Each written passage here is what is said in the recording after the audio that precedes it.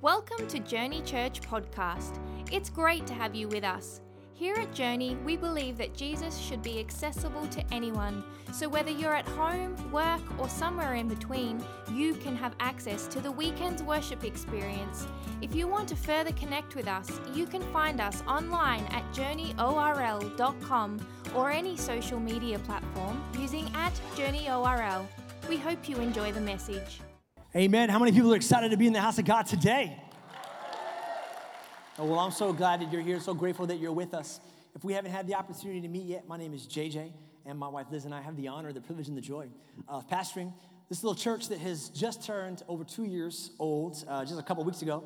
Yeah, it's worth giving God some praise. We know that we'd make it, and we've made it, and we've grown, and God's done some amazing things in our community. Well, hey, today we're going to get into the third installment, the final installment of a sermon series called Sun Stand Still. Has this been blessing anybody? Has this been challenging anybody? Genesis chapter 22. I'm going to buck tradition a little bit. I usually share my scripture, and then I give you the title of my message. Today I want to begin by giving you the title of my message, and then we're going to grow into scripture. Today's title is simply, I tried to get as creative as I could, but today's title is simply Jehovah Jireh. Jehovah Jireh. Now, I'm a student of preaching. I've been preaching for 20 years, close to it, if not a little more. This breaks all the rules, because in preaching, you're supposed to use a title that draws in curiosity, that you can instantly identify with and relate with. Like last Sunday, we did Why Bother? And, well, this is a problem if the title of the message is in a foreign language. I understand how you might not be able to connect, but I'm making a trade this morning.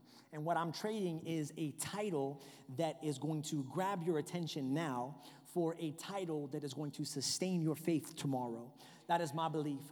This might just be a foreign phrase for you right now, but I believe that in 37 minutes, this phrase will transform from something that grabs attention to something that sustains faith. If you're not familiar with the term, it is the Hebrew form of a name of God. And God has many names. That name that you know him as, God, those three letters are really a bucket that hold within it the many aspects and characteristics of God. And one of them is Jehovah Jireh. And so we're going to get into the first time we see this name in the scripture. It's in the book of Genesis, chapter 22, verse 1. And if you have it, that's awesome. If not, you can give your attention to the screen, and we'll continue there. Some background on this. Well, I'll get into that in a moment. After these things, God tested Abraham, and he said to him, "Abraham, here I am," he replied. Then God said, "Take your son, your only son, whom you love, Isaac, and go to the region of Moriah and sacrifice him there as a burnt offering on the mountain I will show you." Now, some background information. Isaac here is Abraham's son of the promise.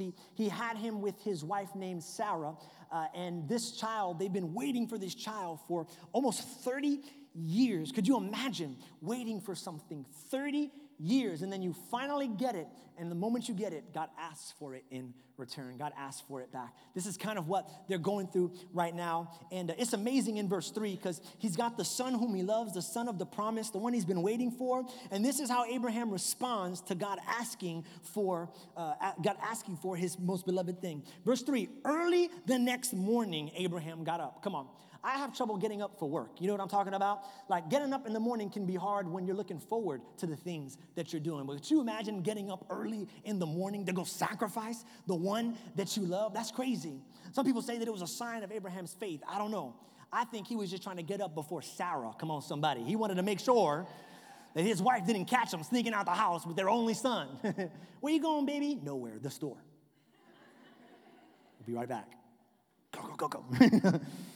Early the next morning, Abraham got up and loaded his donkey, and he took with him 2 of his servants and his son Isaac. And when he had cut enough wood for the burnt offering, he set out for the place God had told him about. And on the 3rd day, now here's when it starts to get typical and a shadow, and not typical in the sense that you know, but Isaac is a type of Christ. He is a shadow of Christ. That is why the journey took 3 days, because when Christ went into the tomb on Friday, he came out on Sunday. It was a 3-day journey from death to life. And so now Isaac is a type of Christ, and the journey is taking 3 days. On the 3rd day, you have a father who's giving up their son, like God the Father gave up his son. On the third day, Abraham looked up and saw the place in the distance. He said to his servants, "Stay here with the donkey while I and the boy go over there. We will worship and then we will come back to you." Abraham took the wood for the burnt offering and placed it on his son Isaac, and he himself carried. What did he carry? The wood, just like Jesus carried the wood himself up Calvary. The fire and the knife. As the two of them went on together, Isaac spoke up and said to his father, Abraham, "Father?" "Yes, my son," Abraham replied. "The fire and the wood are here, but where is the lamb for the burnt offering?" Abraham said, "Tag!" "You're it." He said, "God himself will provide the lamb for the burnt offering, my son." And the two of them went on together. And when they reached the place God had told him about, Abraham built an altar there and arranged the wood on it. He bound his son Isaac and laid him on the altar on top of the wood. Now, something you have to understand here, so there's some idea that Isaac is like 6 years old and his dad is wrapping him up against his will. You need to know that Isaac at this time is 30. He willfully gets on the altar, just like Jesus Christ willfully got on the cross for you and for me. Nobody forced him to get there. He chose. Verse 10. Then he reached out his hand and took the knife to slay his own son. But the angel of the Lord called out to him from heaven, "Abraham, Abraham." "Here I am," he replied. "Do not lay a hand on the boy. Do not do anything to him, for I know that you fear God, because you have not withheld from me your son, your only son." And Abraham looked up, and there in the thicket, he saw a ram caught by its horns. Come on, that makes me think the thicket was also the thorns, and the ram was caught. His head was caught in the thorns. That makes me think of Christ, who had a crown of thorns wrapped around his head. He was caught in the thicket. Sorry, I lost my finger. Oh, man, here we go. Sacrifice to the burnt offering instead of his son. Keep going. So Abraham called that place, here we go, Jehovah Jireh. Say it with me, Jehovah Jireh, which means the Lord will provide. And to this day it is said, on the mountain of the Lord it will be provided. The angel of the Lord called to Abraham from heaven a second time and said, "I swear by myself." Who else are you going to swear by when you're God? People be like, "I swear to God, I'll do it." God's like, "I swear to myself." This is a true story. He said, "I swear to myself. I swear by myself, declares the Lord, that because you have done this and have not withheld your son, your only son, I will surely bless you and make your descendants as numerous as the stars in the sky and as the sand on the seashore. Your descendants will take possession of the cities of their enemies, and through your offspring, all nations on earth will be blessed because you have obeyed me." I have a simple question for you this afternoon, and the question is, what are you lacking? Because we're all lacking something. If you want to get a picture of it, I'd encourage you to just go to the lobby and read some of those audacious tags that are hanging on that wall. There are some people who are lacking in their finances. There are some people who are lacking family. There are some people who are lacking a career. Some people who are lacking confidence. What are you lacking? And everybody's lacking something. Even if you're wealthy, you're in lack of something. What I find interesting is that if there's anybody who wasn't lacking, it was this man named Abraham. Abraham was not lacking much. Abraham was rich. Abraham was wealthy. 2 different times in the Bible, God says that his wealth actually doubles in size. He had friends. He had influence. There was only one thing that Abraham was lacking in his life, and the one thing Abraham was lacking in his life was children. He only had one of them, Isaac. Isn't it interesting how God orchestrates Abraham's life to highlight the one thing in his life that he lacks? You need to really understand that, because I do believe that that is the way that God orchestrates our life. I believe that God orchestrates our life in a way so that he can highlight our need. Why? There is a false theology running rampant in Christianity, and I need to bust it if you know it or if you believe it, if you think it, that when you give your life to Christ, God removes your needs. God does not remove your needs. For all those people who are going to go in the water and come out of the water today, I'm going to just let you know right now, the needs that you had before you went in the water are going to be the same needs that you have when you get out of the water. Any Christians here can say amen. God does not remove your needs. That's not what he does. This is what he does. He highlights your need so that he can become what you need. Paul said that he is the God that will supply all my needs, all your needs. In Exodus, Moses asked him, "What's your name?" He says, "My name is I am." I am what? Jehovah. I am what you need. I will not remove your needs. I will become what you need. I will become what you need. And I've seen that in my life. He is Jehovah Jireh, my provider, who meets every one of my needs. I learned that when we first got married, Liz and I. I don't know what you were thinking about on your wedding day. Raise your hand if you're married and you remember your wedding day. You remember your wedding day. Raise your hand. You remember your wedding day? I see people who've been married longer than 20 years. They're not raising their hand. It's like, it's all a blur right now. I remember my wedding day. It's very memorable. Not as memorable as the honeymoon, but that's near nor there. That's near nor there. It was a memorable event. And the thing I remember about the most, two things. I can only remember two things. The only two things I remember was one, Liz coming down in her dress. I don't remember what we ate. I don't remember the food. I just remember that visual of her coming down the dress. That's forever stuck in my mind. And the second thing I remember was waking up that morning and freaking out. Freaking out, not because I thought that I was about to marry the wrong person. I was pretty sure that this was it. I was freaking out because it hit me that after this day, I was going to have to provide for someone else. Now, it could be just the product of our culture, that the man is supposed to be the provider and the one in the house, and I know that that's not how it works in a lot of households. I'm not advocating that. I'm just saying that I felt that need. I felt like I needed to be the breadwinner. I needed to be the provider, and that was scary because up until that point, I just had to keep one person alive. Me. Now I got to keep her alive. I got to keep whoever we make alive. The children that come, I got to keep them alive. And that's scary because up until that point, all I really needed was a microwave, water, and ramen noodles. That's all I needed to make it like I'm good, I'm simple. That's all I needed. But she might not like ramen noodles. She might like chicken. I don't know what chicken, even where it comes from. I don't know how much it costs. I don't know where to buy it. I've never had to really make my own meals growing up. I'm being thrust into this world of adulthood, and I'm thinking, I've got to provide. I've got to provide. And to be fair, I did prepare her for it. Right, babe? We had a conversation on the phone when we were talking about marriage. I was like, I just want you to know, God's called me to the ministry, and it is a not-for-profit.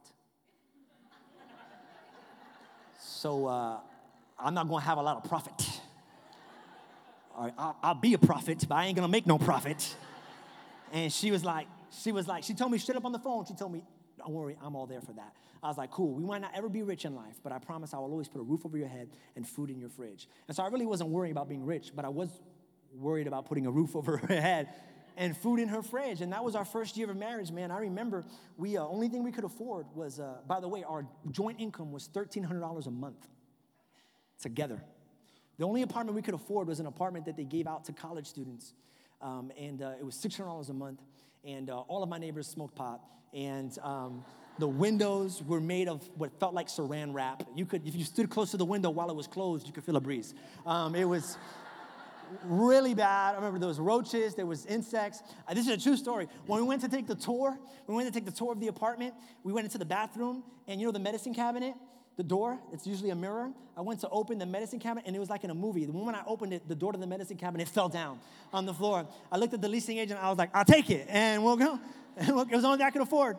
And it was so bad, we couldn't afford television, like cable or satellite. We had to go to Walmart and buy an air antenna. And that was right around the time they were kind of phasing those out, but it still worked. They hadn't gone to the other thing yet. We had 4 channels. That's it. Just 4 channels. We had 2 cars we didn't have to make any payments on. But the one car that she had didn't work. It was a Suzuki. It got lemon lawed. If you don't know what a lemon law is when you go to the mechanic and they just say nope. That's what that is. And then somebody's got to pay for that. And the manufacturer pays for it in the state of Florida.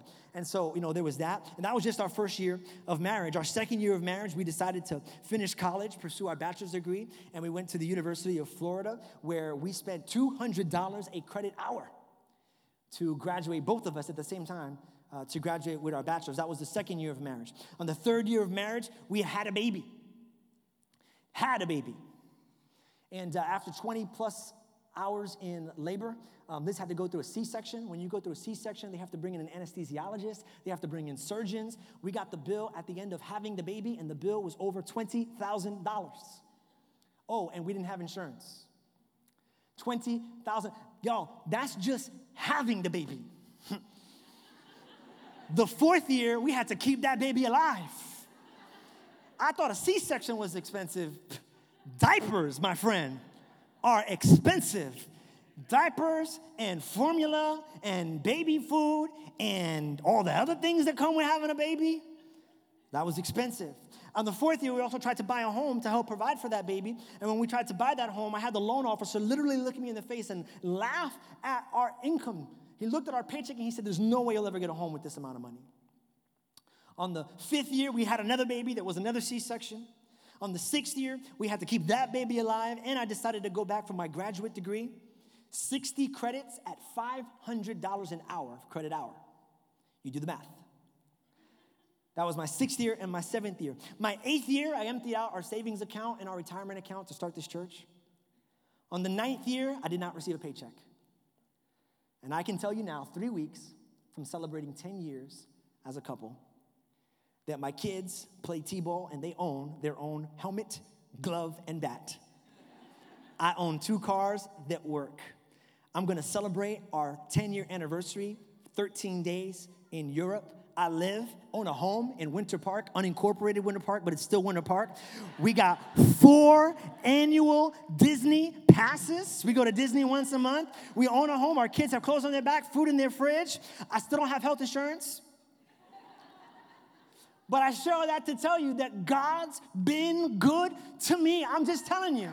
He's provided for me. He has been my Jehovah Jireh. I had no idea how he would do it then, but I can tell you now, looking back on then, he made a way. He is my provider. I can tell you, 10 years into it, he did it. And some people don't like that. They don't like the pastors talking about money and all these things. And I'm not talking about money, and I'm not talking about provision. I'm talking about who he is and what he's done in my life. And I'm trying to share with my story because I think that he'll do it in your life too. I know that he'll do it in your life too. The Bible says on the mountain of the Lord, it will be provided. Now you have to understand that word mountain is more than a geographical location or a topographical location. It is a divine metaphor for the picture of provision that God wants you and I to have in our life. And I think it would help if I drew it. So I'm not great at drawing, but this is my mountain. This is the sun. And here's a tree. And here's Abraham. Okay. The mountain of provision. On the mountain, it will be provided by the Lord. And there's a reason why God uses the mountain as a metaphor for provision. Because on the mountain, it will be provided. But nobody gets on top of a mountain by accident. Nobody gets lost and ends up on a mountain and has no idea how they got there. If you get on top of a mountain, that means you planned to get there. You prepared to get there. You worked to get there. Here's the point I'm trying to make. A lot of people are waiting for provision, and they think that provision is a point in time. But provision is not a point. I have found 10 years later that provision is not a point, that provision is a process. It is not a moment in time where God provides, but it is a process over time where God provides. Provision is not a moment, okay? And a lot of people, we think that it is because we've been culturally conditioned to get things immediately because of Amazon Prime and because of YouTube. We want overnight delivery, and we all dream about being overnight successes, and we want overnight provision. But it is not that way. Listen, provision is not Ed McMahon showing up at the front of your house with $1 million check from Publishers Clearinghouse. You only know that if you're of a certain age. Make some noise if you know what that means, okay? Provision is not Ed McMahon. Provision is a process over time. And what I want to do today is I want to show you that process because I know that you're lacking. I know that you need. I want you to have the revelation of Jehovah Jireh, but you got to understand the process. And the process takes place in pit stops. There are 3 pit stops along the journey of provision. And my prayer is that you will find yourself in one of those places, be able to identify yourself there, and that I could help you get out of that place onto the next place God has for you. And the first place that we're going to talk about today on the journey of provision is the valley. The journey always begins in the valley. Now, some context here. Every mountain has a valley, and the valley is where Abraham lived. He was a shepherd. The mountain of Moriah was where it was, and the valley that Abraham lived in was the valley of Kidron. The valley of Kidron, that's significant because Kidron in Hebrew, Kidron, if you're taking notes, Kidron means dark. The name of the valley was dark, the dark valley, the dark place. And the reason why the valley was dark was because the sun's light had hit the mountain that cast a shadow on the valley. And so the valley was dark, and I just thought it was interesting to point out that sometimes it is the mountains in our lives that can cause the place that we're living in to seem darker than it actually is. Have you noticed that? That it's not really that where we are that is all that bad, but it's what we're looking up to. Here's how I wrote it, and maybe it'll resonate with you. Darkness in life has less to do with where we are and more to do with where we're not. This helps because we think that today is so bad, but if you take a second, disconnect and look at today, today really isn't the problem. Today's going great. The reason why you're frustrated is because your expectations are high. And the height of your expectations are casting a shadow on your reality. You are doing way better than you think you are. It's because you keep looking up at this. And if that's you, let me encourage you today. Just because you're not living the dream doesn't mean you have to live in the shadow of your dream. That's a good word. Just because you're not living the dream doesn't mean that you have to live in the shadow of your dream. Listen, I believe in clinical depression. I believe that that's a real thing, and I believe that if that's you, you need to seek counseling, you need to take medication. But I think that there are a lot of people who are diagnosing themselves as depressed, and they're not depressed. They just never learned how to live in the valley. Because the mountain is high, but the valley is wide. And here's the truth. The majority of life is spent in the valley. And if you never learn how to live in the valley, you're always going to be depressed because you're not where you want to be. But this is where life is. You have to learn how to live in the valley of life. And one of the ways you can do that is by understanding the purpose of the valley. And here's the purpose of the valley. This will help you get through today if you find yourself in the valley today. Here's the purpose of the valley. You face the test in the valley. You face the test in the valley. Genesis 22 verse 1 says, after these things, God tested Abraham. The test came in the valley. You faced the test in the valley. Now, depending on what kind of student you were growing up, that either excites you or that bums you out. Because believe it or not, there are actually some people in this world who actually look forward to tests, who actually like tests. I don't know who you are, but I don't like you, okay? I don't like you. That's not my experience. I don't like tests because of the experience I had. And maybe you had a teacher like me. In the 7th grade, I went, and it was when in New York City, they were introducing foreign language. And they introduced foreign language in the 7th grade. And they had 3 options that you could take: French, Italian, and Spanish. And I knew Spanish already. And I heard that Italian was very much like Spanish. So I wanted to challenge myself. And I took French. I took French in the 7th grade. It was a terrible idea. I had a teacher. I will never forget his name. His name was Monsieur Sargent. Monsieur Sargent was my French teacher. Parlez-vous français? Oui. Je parle français. He taught me. But at the time, it was terrible. The reason why I can remember this moment is because it was the first test in my life and the last test in my life that I ever scored a 0. I scored a 0 on my first French test. Not a 1, not a 10, not a 60, a 0. Have you ever scored a 0? You got to work so hard to get a 0. I was so frustrated, and here's what happened. Believe it or not, I didn't know that the test would be in French. Like, I knew that the answers were going to have to be in French, but the questions were in French, where you had to put your name. I was stumped at the name because I didn't know what he was asking me to do. I didn't know the test would be in French, so I looked at the test, and I'm like, oh, my goodness. I did not fill out a thing. I gave it back. I thought it was going to be English questions with multiple choice French words at the end. And so I'll never forget the phone call. When I came back, there was a message on the answering machine. Do you guys remember answering machines? There was a message on the answering machine, and my mom hit the button. She played it for me, and it was Monsieur Sargent. I'll never forget the sound. Hello. This is Monsieur Sargent. I am calling the parents of Joseph Vasquez. I wish that you would like to know that your son scored a 0 on this last test. I would very much encourage that you tell him to apply himself. Frickin' Monsieur Sargent. I got so mad at him because I felt like he built the test to break me down until we became teachers ourselves. My wife and I decided that we would homeschool our children, and we just started homeschooling. It just started, but we've been homeschooling Justice and Zane, and one of the things that we do with Justice is time drills, where you got to because there's time tests when you grow up, and so we do time drills. And in the middle of a time drill, he hates time drills. In the middle of a time drill, he looked at me with tears in his eyes. He's like, you want me to fail, don't you? You want me to lose. You want me to mess up, don't you? And I'm like, no, bro, it's not it at all. It's like, I know, because I know that they're going to give him tests later on. I know that he's going to be facing tougher tests in the future. And I try to tell him, Bobby, this test isn't to break you down. This test is to build you up.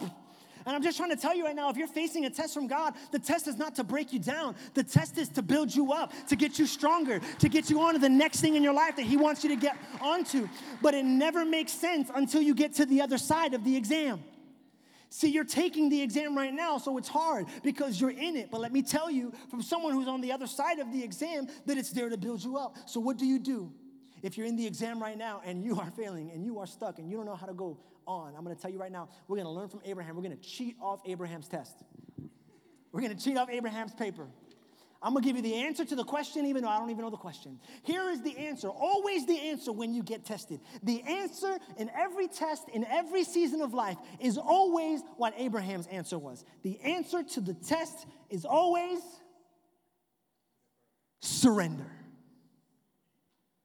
Always surrender. We've been talking about believe a lot. Who was here last Sunday? Just believe, just believe, just believe, just believe. Amen. Great word. My favorite message probably of the year. Just believe, just believe, just believe. But there's another step after belief that I've been waiting till today to share with you. Another step after belief, and that step is surrender. Listen, I have 4 nephews and nieces, and the last one who was born, her name was Zanaya.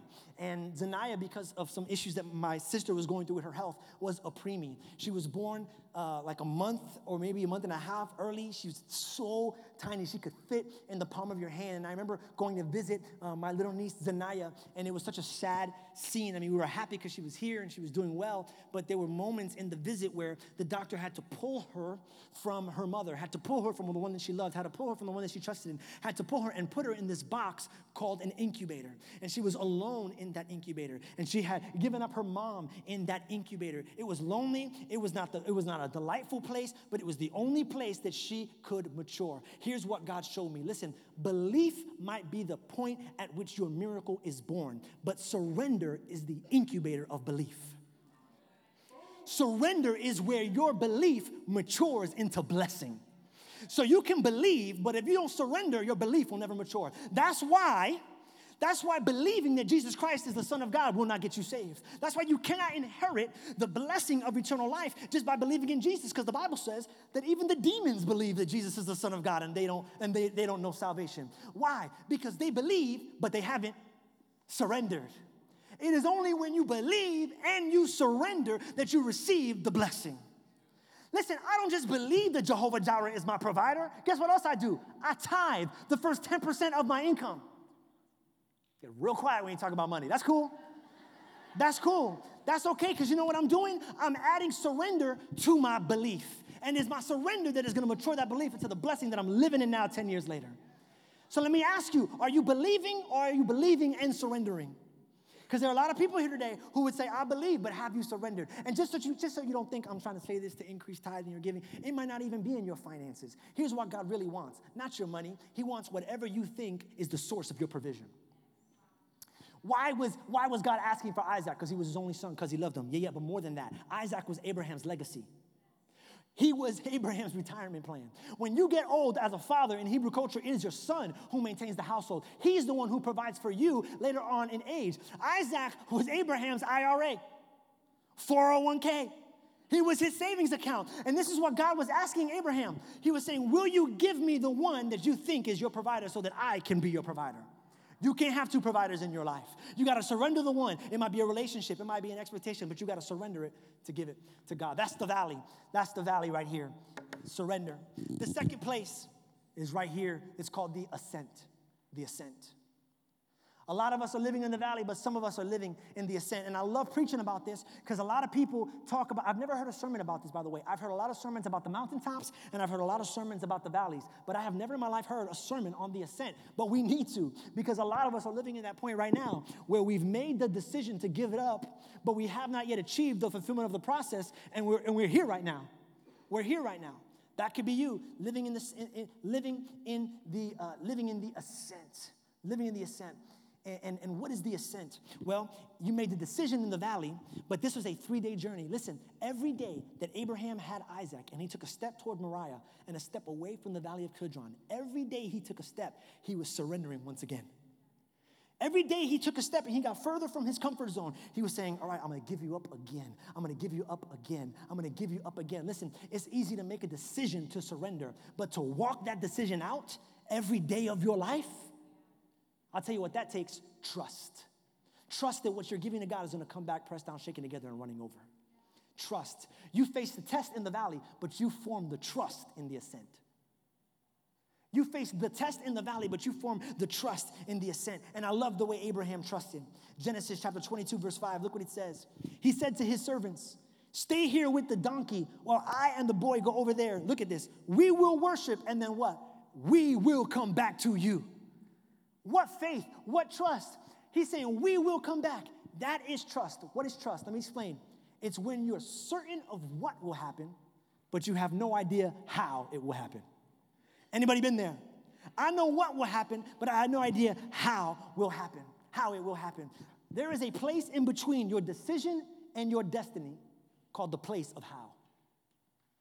I know the vision for my life. I know he's going to do it. I just don't know how. Don't let how be an obstacle of the audacious in your life. Don't let it be. I remember when I first started in the ministry, I just got out of Bible college. I got my first ministry job, making $500 a month. And I was in a staff meeting, and the pastor looked at me, and he goes, I want you to get shirts made for our ministry. I was like, how? He was like, we'll talk about it after. I'm like, okay. He's like, also, I want you to design those shirts.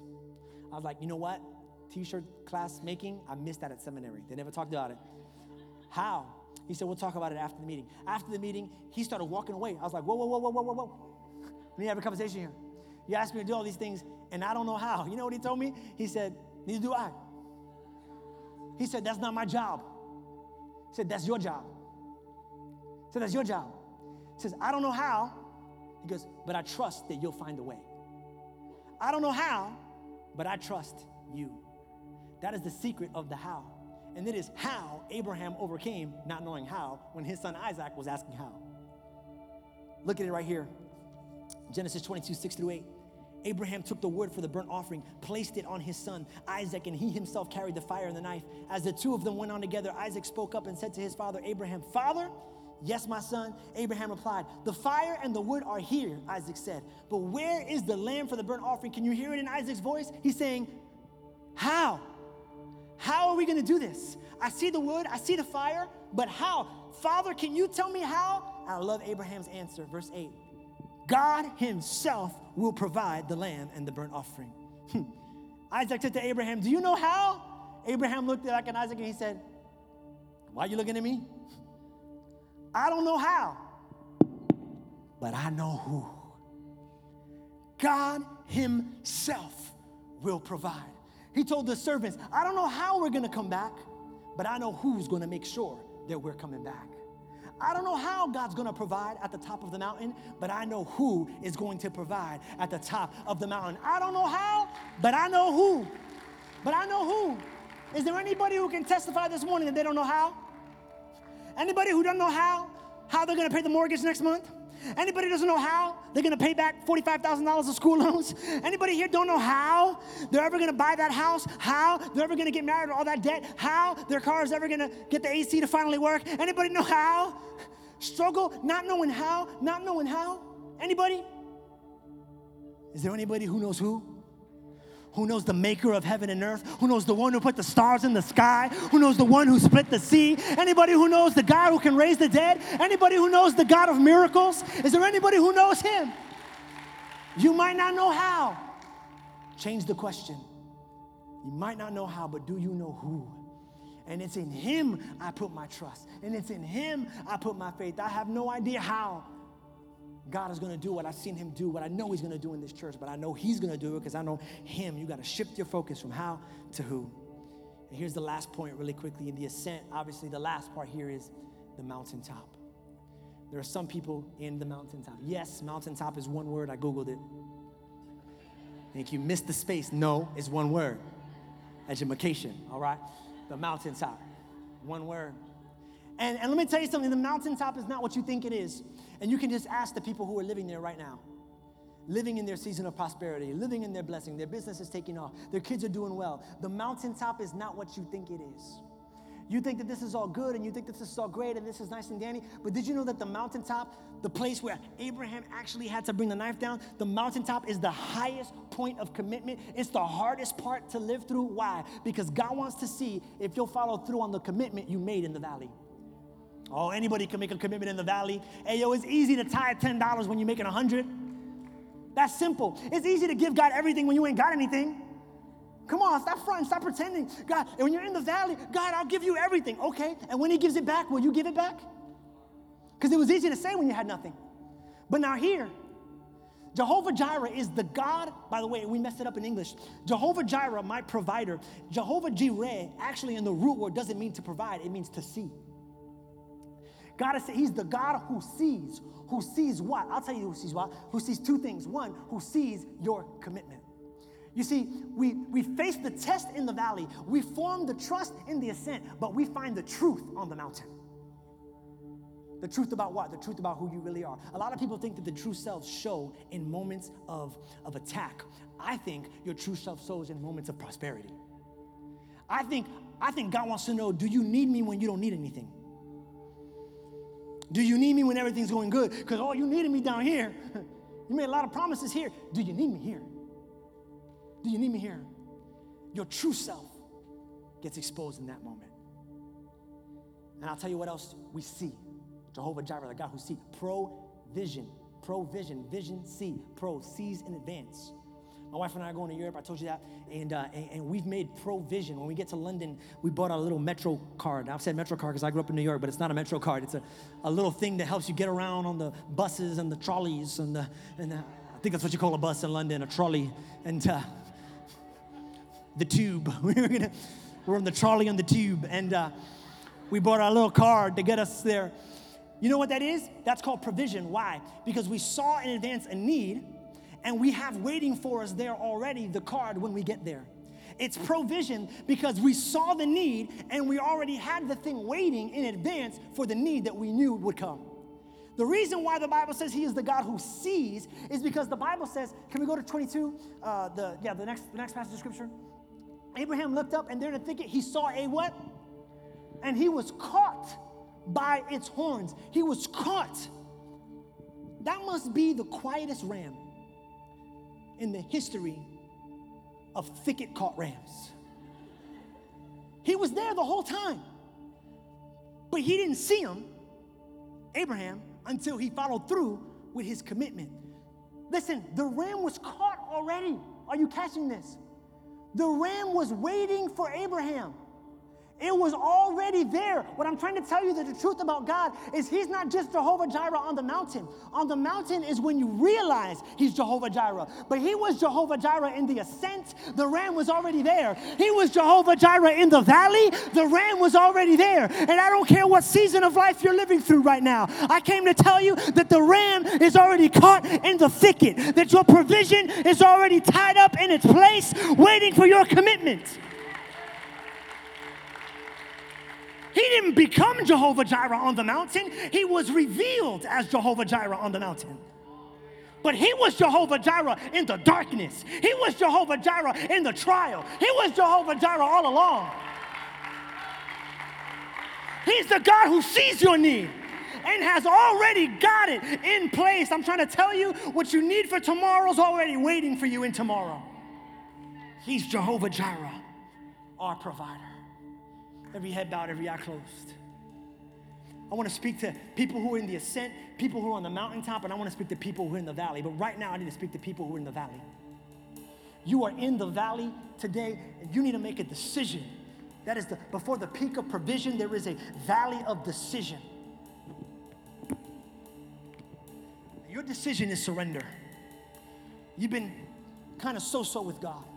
You've given him your life and you've taken it off. You've put it on the altar and put it off. And today you want to make a decision, hear me out. Today you want to make a decision to surrender and to climb the mountain of provision. If that's you and you need to give your life over to Jesus Christ, hey, at the 9:30 we had one person raise their hand. I don't care. I'm looking for one person today who says, I've been living in the valley for too long. I've been living in the dark for too long, and I'm ready to give my life to Jesus Christ. If that's you, when I say 3, I want you to raise your hand. You're ready to get out the valley. You're ready to surrender your life and start new today. If that's you, on 3, I want you to shoot your right hand up high. 1, forget about who's looking.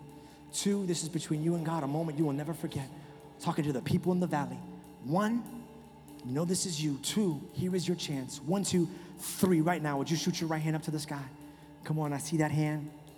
I see that hand, I see that hand, I see that hand. I see that hand. Put your hand down. Church, if you can hear my voice, I want you to repeat after me. Father God, I have lived in the valley for too long. Today, I surrender my life. I surrender my future. I give it all to you. Live in my heart, Jesus Christ. Forgive me. I want to start new. In Jesus' name, amen. Thanks so much for joining us today. We hope you've been blessed and encouraged by this message. We'd love to know how this ministry is touching your life. If you would like to share your testimony, or if you have any prayer requests, please email us amen@journeyorl.com, where we'll have a team of people ready to celebrate with you and pray with you. Also, if you would like to help support the ministry of Journey Church in a financial way, you can do so by visiting journeyorl.com and choosing the giving option, or text JourneyORL to 77977. We hope you'll join us again soon. Have a great week.